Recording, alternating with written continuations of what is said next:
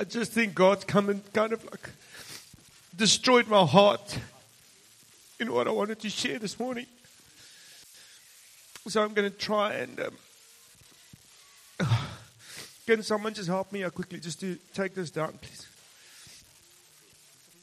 Thanks.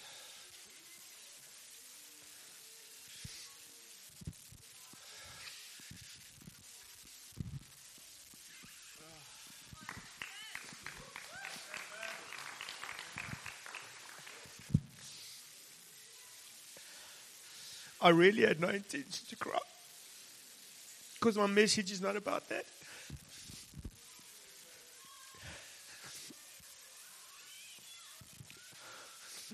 But when Brett said this morning, and he mentioned the word lonely, not feeling part of family, I felt God take me back to a place 8 years ago. And my heart just broke.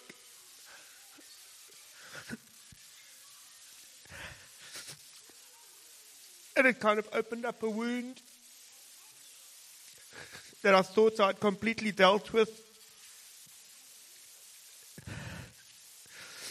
But the realization of the power of the presence of God is just so amazing, that He's gracious to allow you to come to a place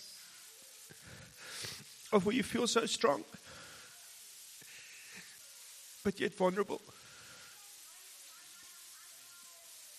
Some of you know what happened, others don't. I just felt God said I'm going to share a little bit about that, because He's faithful to restore, and He's faithful to bring you into a place of family. And I've always been one who's spoken about family and loving, and we love, my wife and I, we love to be hospitable. And our kids, every day we pick them up from school, and this is no lie, they ask, who's coming tonight? Where are we going? They love people, and it's something God has given us as a family, and we don't want to lose that, but we also deal with things. And in this, call it the race to be successful in business, and try and make a way where people have spoken things over your life and you think, I'm going to prove them wrong. And then one day you make a decision that didn't quite line up with what was perceived to be the right decision or God's plan and so on. And we were asked to step off of eldership. And it was a very difficult thing, because I felt that God, this decision was not made in ignorance. It was made to the best of my knowledge. I thought I was doing the right thing. And I was blinded. I was deceived by things that I was hoping for. But God had a plan, and He worked things in my heart. And He brought me to a place of sitting in the back of the church there, from being on eldership teams, leading, and coming to sit at the back with a critical heart for 3 years. A heart so critical that I didn't want to see people. I wasn't even interested in people. And God rebuked me the one day. He said, don't forsake the gathering of the saints. And don't be concerned to what I've called them to. You see, very often we see what's happening in church, and we see what's happening in people's lives, and we strive for things. But we forget what God's doing in our own hearts. We yearn for family. We want to fit in. Each of us, we want to be, who doesn't want to be loved? Okay, one person. So, long story short, after 8 years, we were brought back onto eldership. That was never my aim to come back. I didn't want to. It was something God had called me to, but the hurt was so bad. And when I felt I dealt with it, and life started showing some form of restoration, and we've been incredibly blessed. But no matter what a circumstance might look like, if your heart has not been completely healed, the circumstances are of no reflection of where you are in life. So you might say, well, what does that have to do with what I'm going to speak about this morning? So I felt God say I needed to share that because I couldn't, not share that. So I'm still on a journey of restoration. I'm still on a journey of, my wife and I and our kiddies, we're incredibly blessed. And I don't want to kind of spoil what I'm saying now, but I think, it's a mere fact that we've been plugged into family that has allowed us to come through. God knows what He's doing when He puts you somewhere. No one here, whether you're visiting or whether you've been with us for 10, 15 years plus, is here by mistake. If you feel you are here by mistake, we want to welcome you in with open arms. Because God makes no mistakes.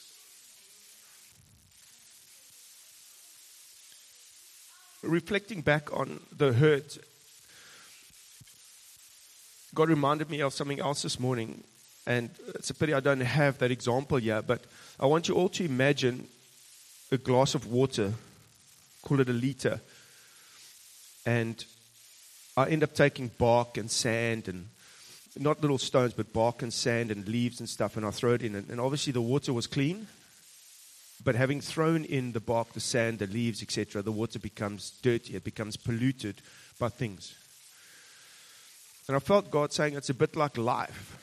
When we become saved, He purifies us. He no longer sees us as sinful beings. Through the blood of Jesus, He sees us.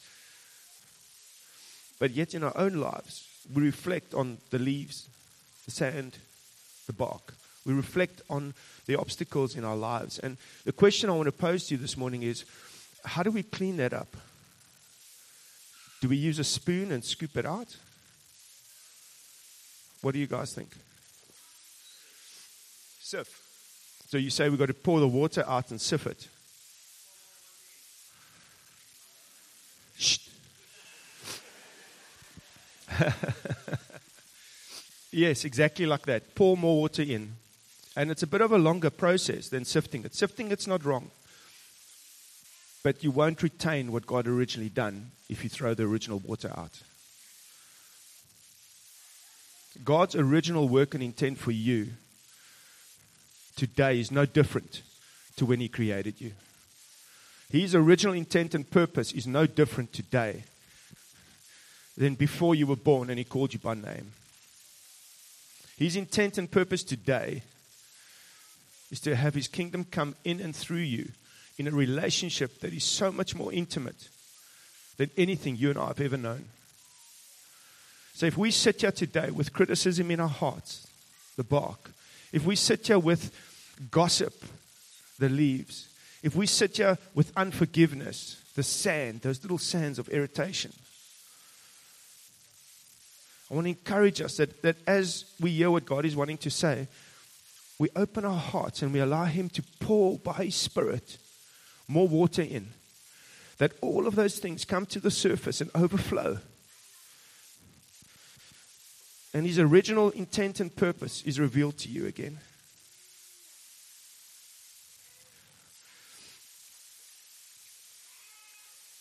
So yes, I'm going to speak on family. I was going to go into the Greek and the Hebrew, but I think God didn't want me to. So yeah, when I mention family and the idea, Wesley, that includes you on that side. We all got an idea of what family is. And the question is, that idea is shaped by how we've seen family, how we've grown up, and how we perceive family and friends and so on. And I've shared a little bit about myself and what we've been through, and those who know me obviously know I'm not an only child. Okay? Those who know me have met my father.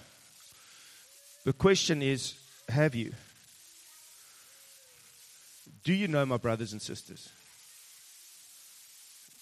Have you really met my father?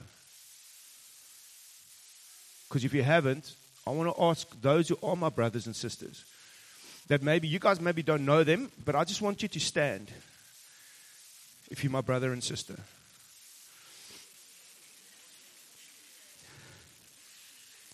See, this is an example of what God has brought me into.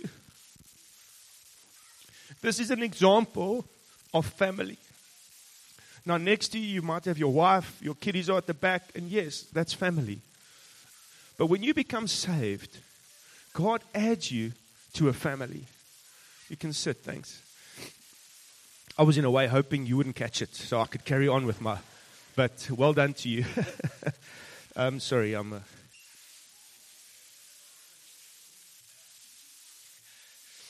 So yeah, and for others might go, but geez, that's not really his family. And I want to break that down for you this morning, because the concept of family is very, very important in the Bible. We see the lineage of Jesus. But when we look at that, not all of us know where he came from. Many of us, when we get saved, we know about Jesus, and so I'm not going to look at the lineage, but I want to look at the physical and the theological sense of what family is this morning. And I'm not going to have many scriptures, about 53 I think Hannah's got written down, but at least 12 of them on family. So we know that in the beginning, the concept of family was introduced through Abraham.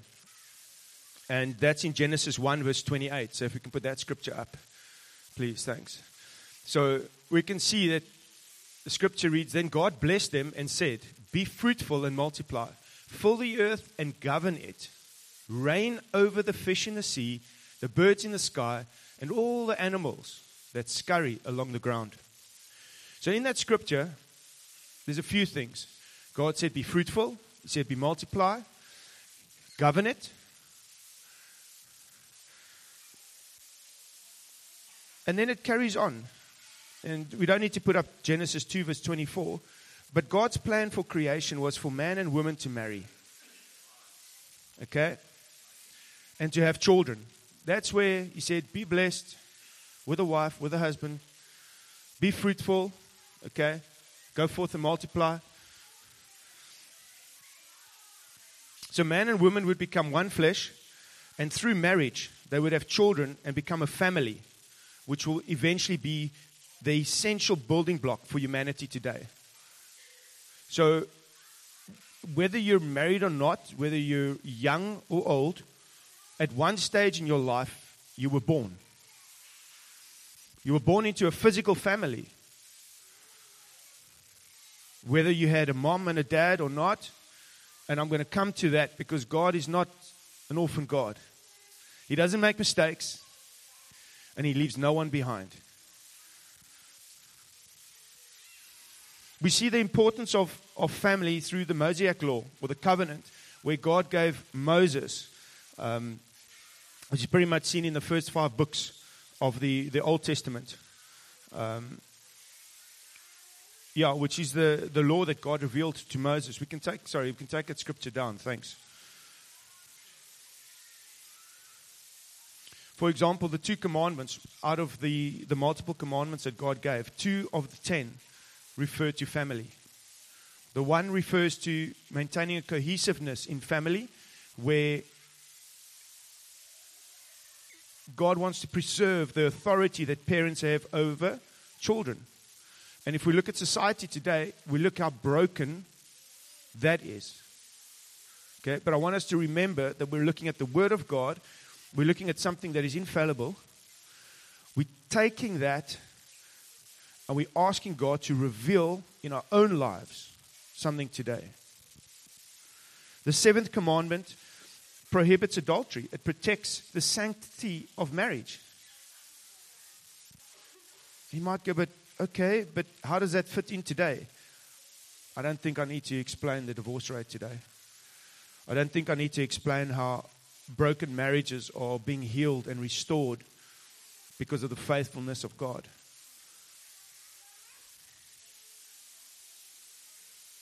From these 2 commandments, all the others, and I'm not saying love your father comes from this. I'm saying that out of the Mosaic laws that God gave Moses on how to, these 2 reflected on family. And yes, they're Old Testament scriptures. And you go, but we are New Testament. Well, yes. How does it go? The new is contained in the old, and the old is revealed in the new.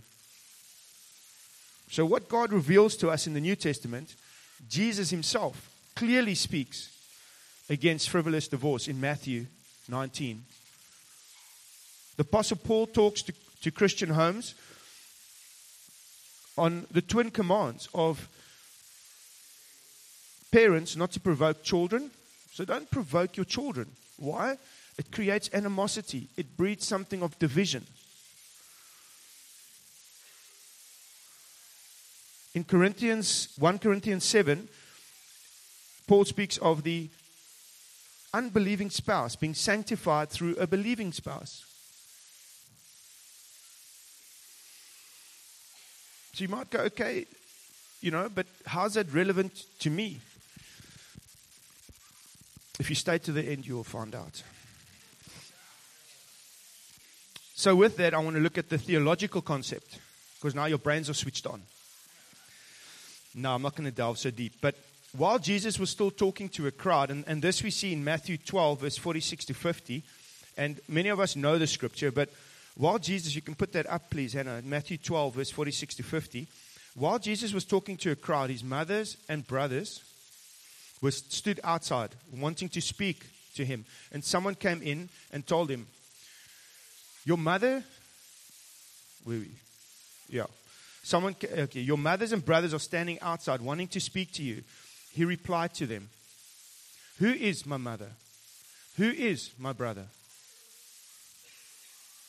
Pointing to his disciples, he said, here are my mother and my brothers. For whoever does the will of my Father in heaven is my brother, my sister, and my mother.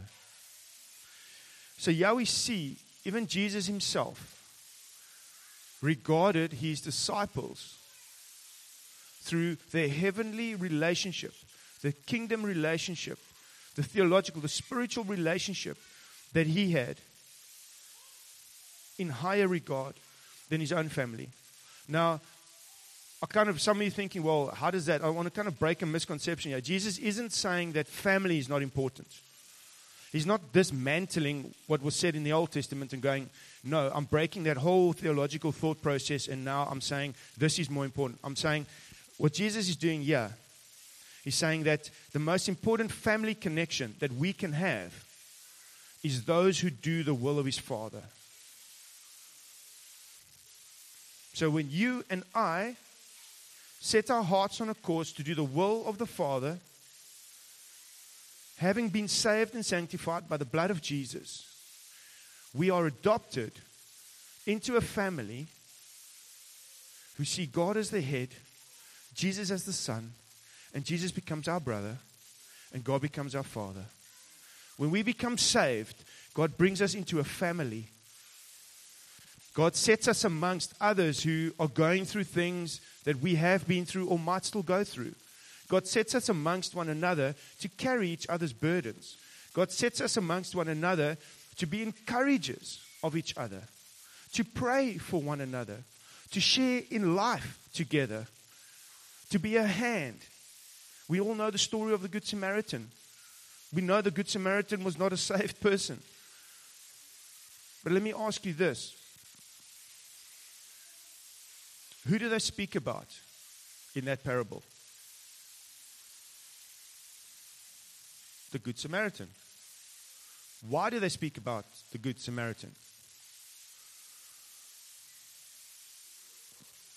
Where was the Samaritan's heart when he walked past the man that was beaten down on the road? His heart was for that person. He might not have known the Father. But remember, they say, in those who do the will of the Father. Now, yes, that doesn't mean if somebody's unsaved and somebody helps someone else, all of a sudden they're your brother. No, that's not what I'm saying. I'm drawing the correlation between the action that was performed. So there is a requirement for us to live out something. Okay? We can't just say, when we sit here, we are family because we're saved. John also makes it explicitly clear in the Gospels when he speaks about in John 1 verse 12 to 13. You can put that up, please.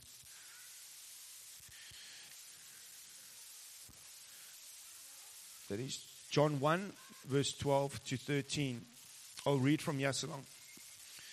Yet to all who have received him, to those who believed in his name, he gave the right to become children of God. Children born not of natural descent, not of human decision or a husband's will, but born of God. Wow. That's powerful. That's powerful. To know that if you have received him, if you have called upon his name, if you have invited Jesus into your heart and you said, God, I want you to be my Abba Father. He says, to you, I have given the right to become children of God. Not, I've chosen you and okay, maybe down the line. No, I've given you the right. That means you are now entitled. Sure, that's a strong word. But in the kingdom, you are entitled to call him Abba Father. You are entitled to come to him through Christ Jesus. You are entitled to fall on your knees and say, God, I don't know how. And receive God's hand to lift you up and point you in the right direction. You are entitled to walk up to somebody else and say, pray for me, I'm struggling. You are entitled to go up to somebody and say, I feel this is what God is saying. I want to submit it to you. And bring somebody with you to witness. You are entitled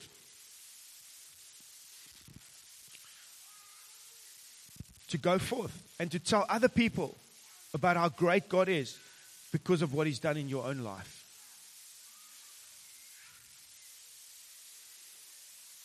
So, does that relate to us being into a physical family? Do we go around telling people what our inheritance is when my daddy and mommy die?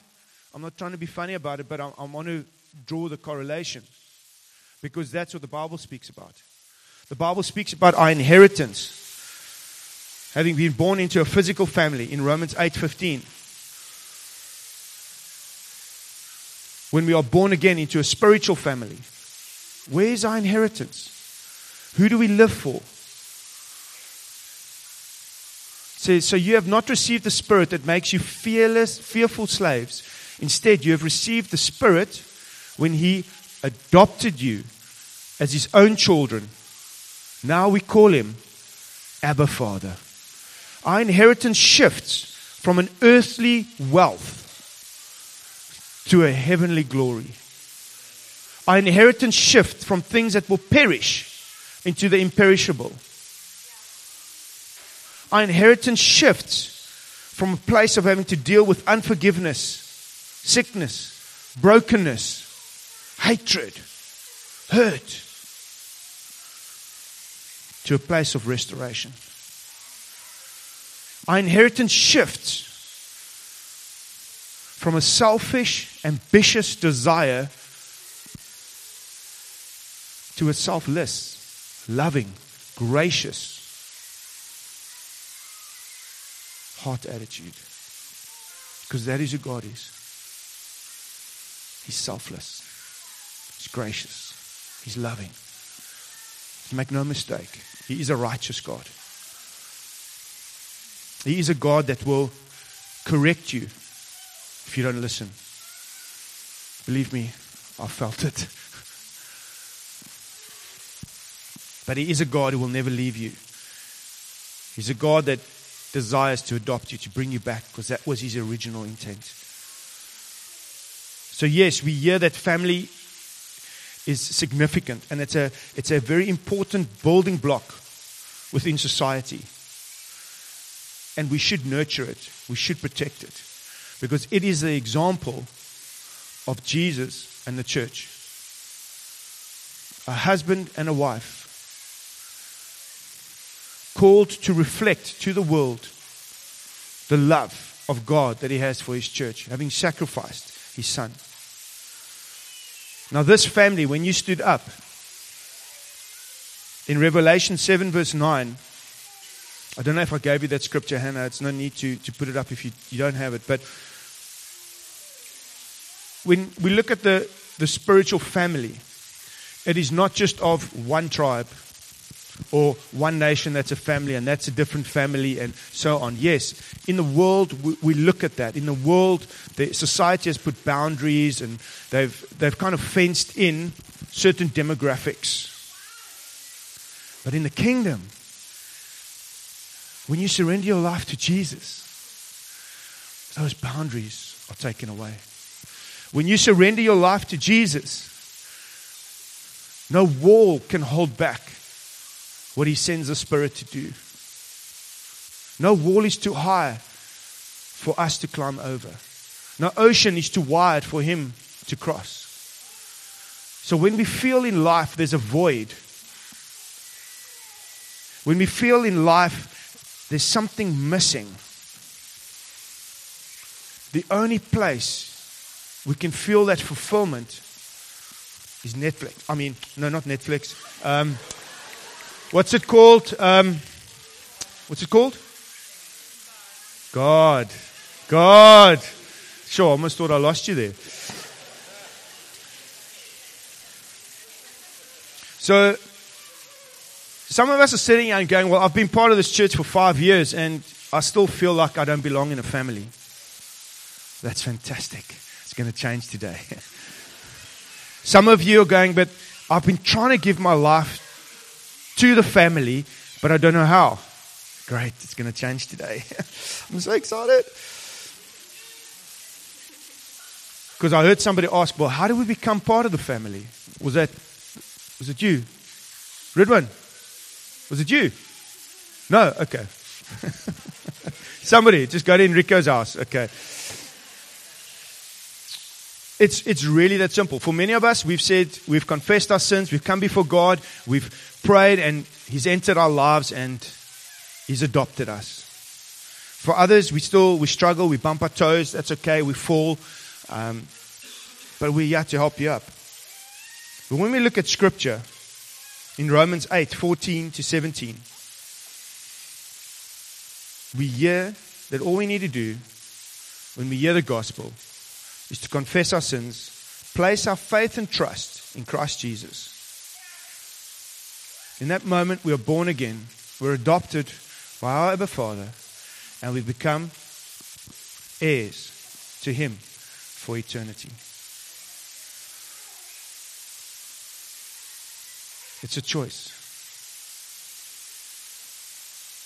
It's not complex. At times we feel it's complex because we've got a lot of bark floating in our water. At times we feel it's complex because the leaves relying on the top don't allow us to see the true depth of God's love. But when we are willing for Him to pour more water into that jug and allow it to overflow with the leaves and the bark to be washed away, never to be returned, we can avail our hearts to come to know the true depth of His love for us. So when we look at inheritance, and you say, but now, how does that practically work for me? As much as God is a practical God, there's no guarantee that practically things are going to change. God's not interested in the practical. He's interested in your heart. Because once He has your heart, everything else will look different. So our inheritance through action in today's time and age can be lived out through worshiping Him, through coming together as a family, living in the blessing of what He has for us to share life together in His original intent and plan. We don't have the Garden of Eden, but we have its Creator. How beautiful is that? You can't go around making your own Garden of Eden. It will never match to the matchless beauty of what He had done. Never. We can try.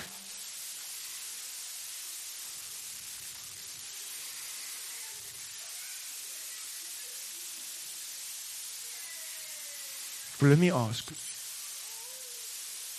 who wants to be part of a family So beautiful. Who wants to be part of a family of the Creator of heaven and earth? I do. I want to continue. There's 6 of us. Sure. God have mercy. I want to remind you of something, eh? When God saved Noah, who else did he save? Correct. He's only going to save 6 of us. Okay, who else wants to be saved? Okay, all of a sudden you want to jump on the ark. Yeah, that ship has sailed.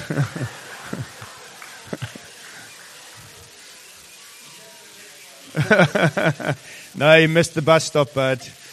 No, it's all good because God, as much as He's a righteous God, He's a God who loves us to have fun and live life with each other. There's so many challenges out there, so many things that we've got to face that rob us from the pure joy of what God has got for us. And I don't want us to underestimate that. You know, yes, we are sitting here with hurt. Some of us are sitting here with arrogance. Some of us are sitting here with pride. Some of us are sitting here with rejection. Some of us are sitting here with, I'm not worthy. And this is not a finger pointing at you. This is just the reality of if we had to spend time in God's Word, the muck that will come up from when He pours the water into the jug. So if you want God to pour water into your jug, I want to ask that we open our hearts to what He's doing. Because I do never ever want my jug to run empty again. Believe me, when God starts working on you, He never ever leaves you till He's finished. Never. His desire for you is to be as perfect as He is. That's why He sent His Son. That's why He gave up the most precious thing in life for you, for me. So I want to start, I'm not going to say land, I want to end off. Just with a couple of practical ways, because I think it's important for us to understand that as much as we are speaking about a heavenly inheritance and family that we end up living out our lives with, there are practical ways that when we apply ourselves to it, actually knit us closer as a family. And these examples I want to use, I actually want to ask for a response. When I mention them, if you feel that that is something that we as a family actually sit under and do, I want you to say amen. No white handkerchiefs, just amen. Okay? Acts 2:42-47. For those who cannot see the board, look in the top right corner. It's written up there.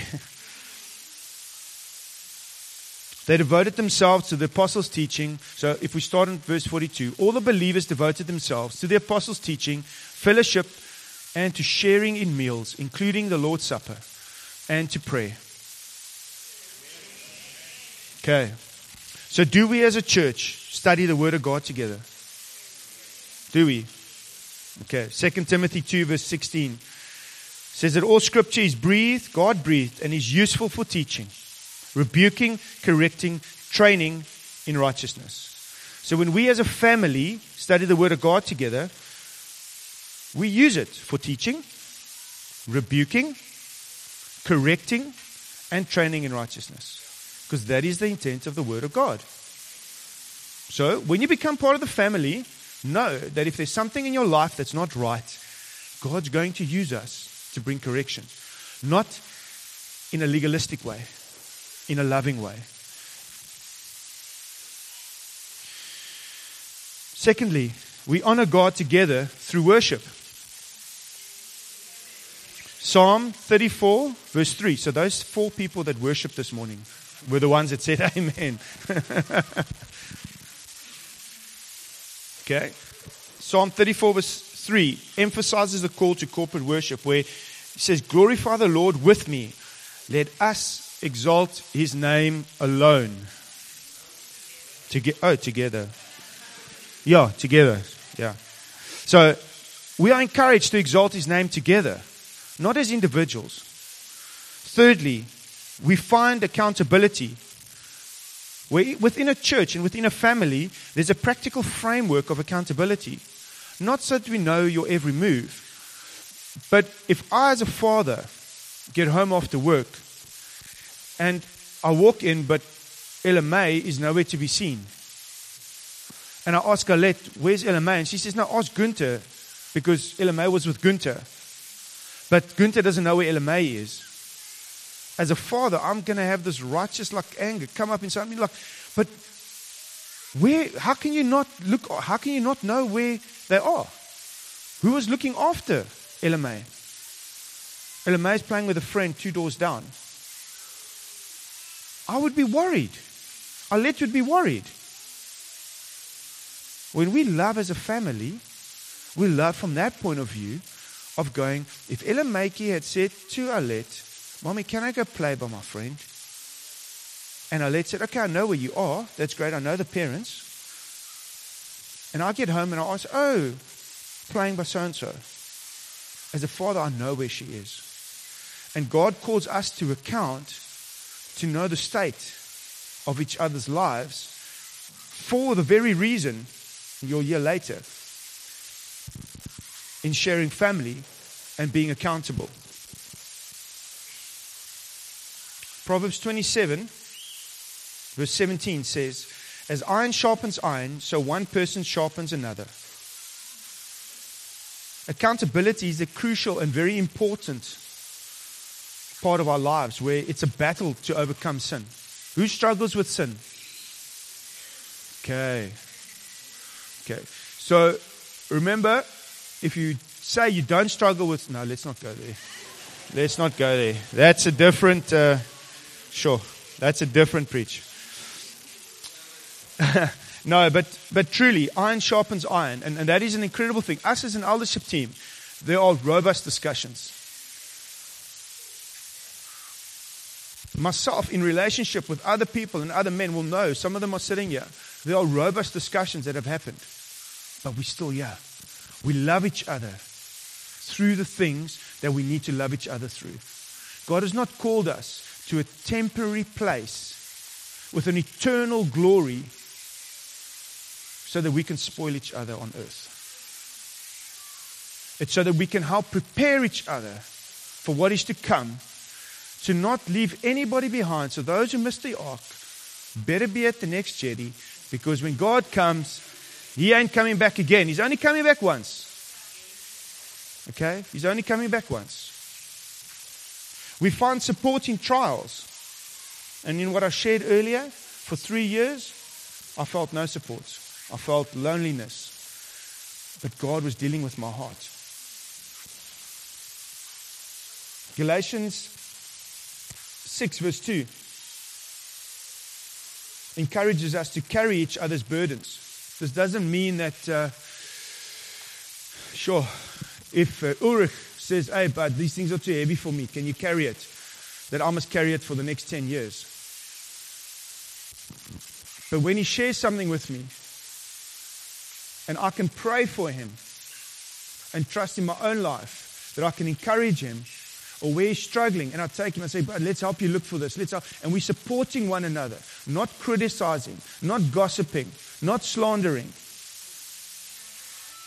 not giving free handouts just for the sake of going, well, oh yeah, here we go. It makes life easier for 5 minutes. But when we carry each other's burdens, we truly stand next to each other, we hold each other up, and we say, let's go. Okay? We gain opportunities to serve. Galatians 6 verse 10.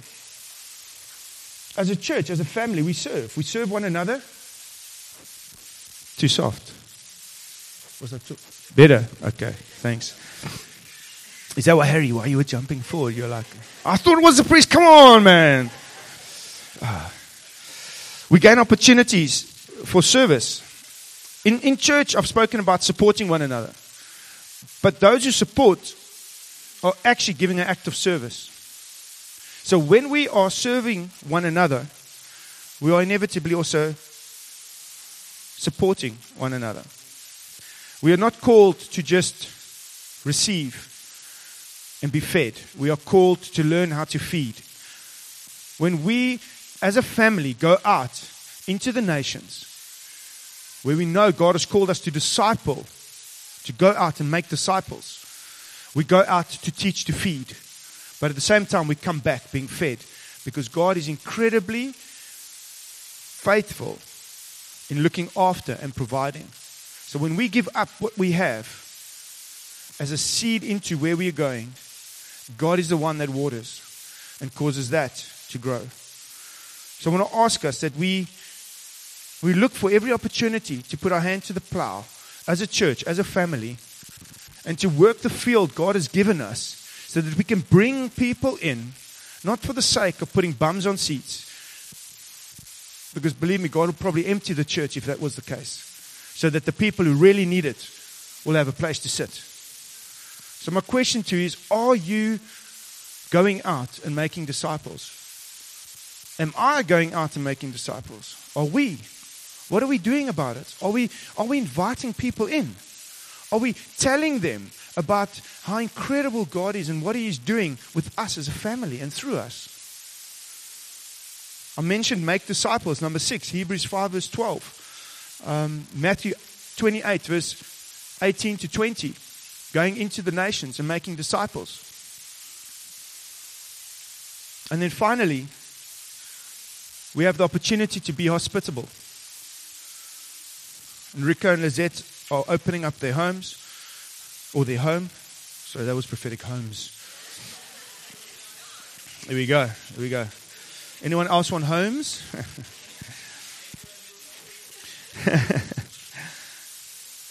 And we look at hospitality and we go, well, what is hospitality? Is it just having people over? People that we know? No.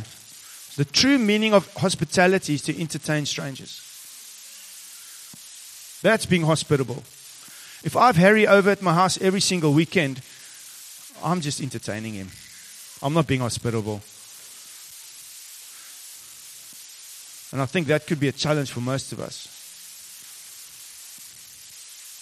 So when we entertain and receive guests and treat them well, friendly and generous way, not just in our homes, but when we have visitors and we welcome them in, we are being hospitable. When we just stay together and greet the people we saw yesterday again, we're not being hospitable. In Leviticus 19 verse 33 to 34, God speaks about when an alien lives with you. No, but when an alien lives with you in your land, do not mistreat him. Now in the Old Testament, when they referred to alien, they referred to someone outside within your foreigner there. Okay, I'm reading from a different version, Foreigner. Refugees, foreigners, that we entertain them, we invite them in, we look after them. And in the same sense, in Hebrews 10 verse 24, Hebrews 13 verse 2 reminds us to entertain strangers, for by doing so, some people have entertained angels without knowing it. There are multiple scriptures that refer to entertaining angels, entertaining Jesus, etc., etc. Because the heart of God is for His kingdom to advance in us and through us. And when we reflect through hospitality, through serving one another, through being a family, the love of God, we end up entertaining.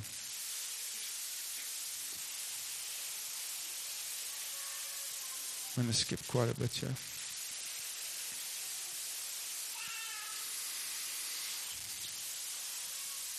So, I want to encourage us this morning that being part of a family, of God's family especially, is one of the greatest blessings that can be bestowed upon us. For me, I'm thankful that I am no longer where I was 8 years ago. I'm grateful for the men that stood around me. I'm grateful for the women that stood around Arlette. I'm grateful to God that He never gave up on us. And that when I read this, that being part of God's family is the greatest blessing that can be bestowed upon any believer. And one that should drive us to our knees in a humble adoration. I don't stand before you proclaiming that I know everything and how it should work as a family. But what I can proclaim is that what I've spoken about here, I've experienced in life. And today I stand amongst family because of the word of God that has come true. So if you this morning feel that you want to become part of the family, if you this morning have been part of our family but feel you want to become more part of us, I just want all of us to quieten our hearts and maybe close our eyes.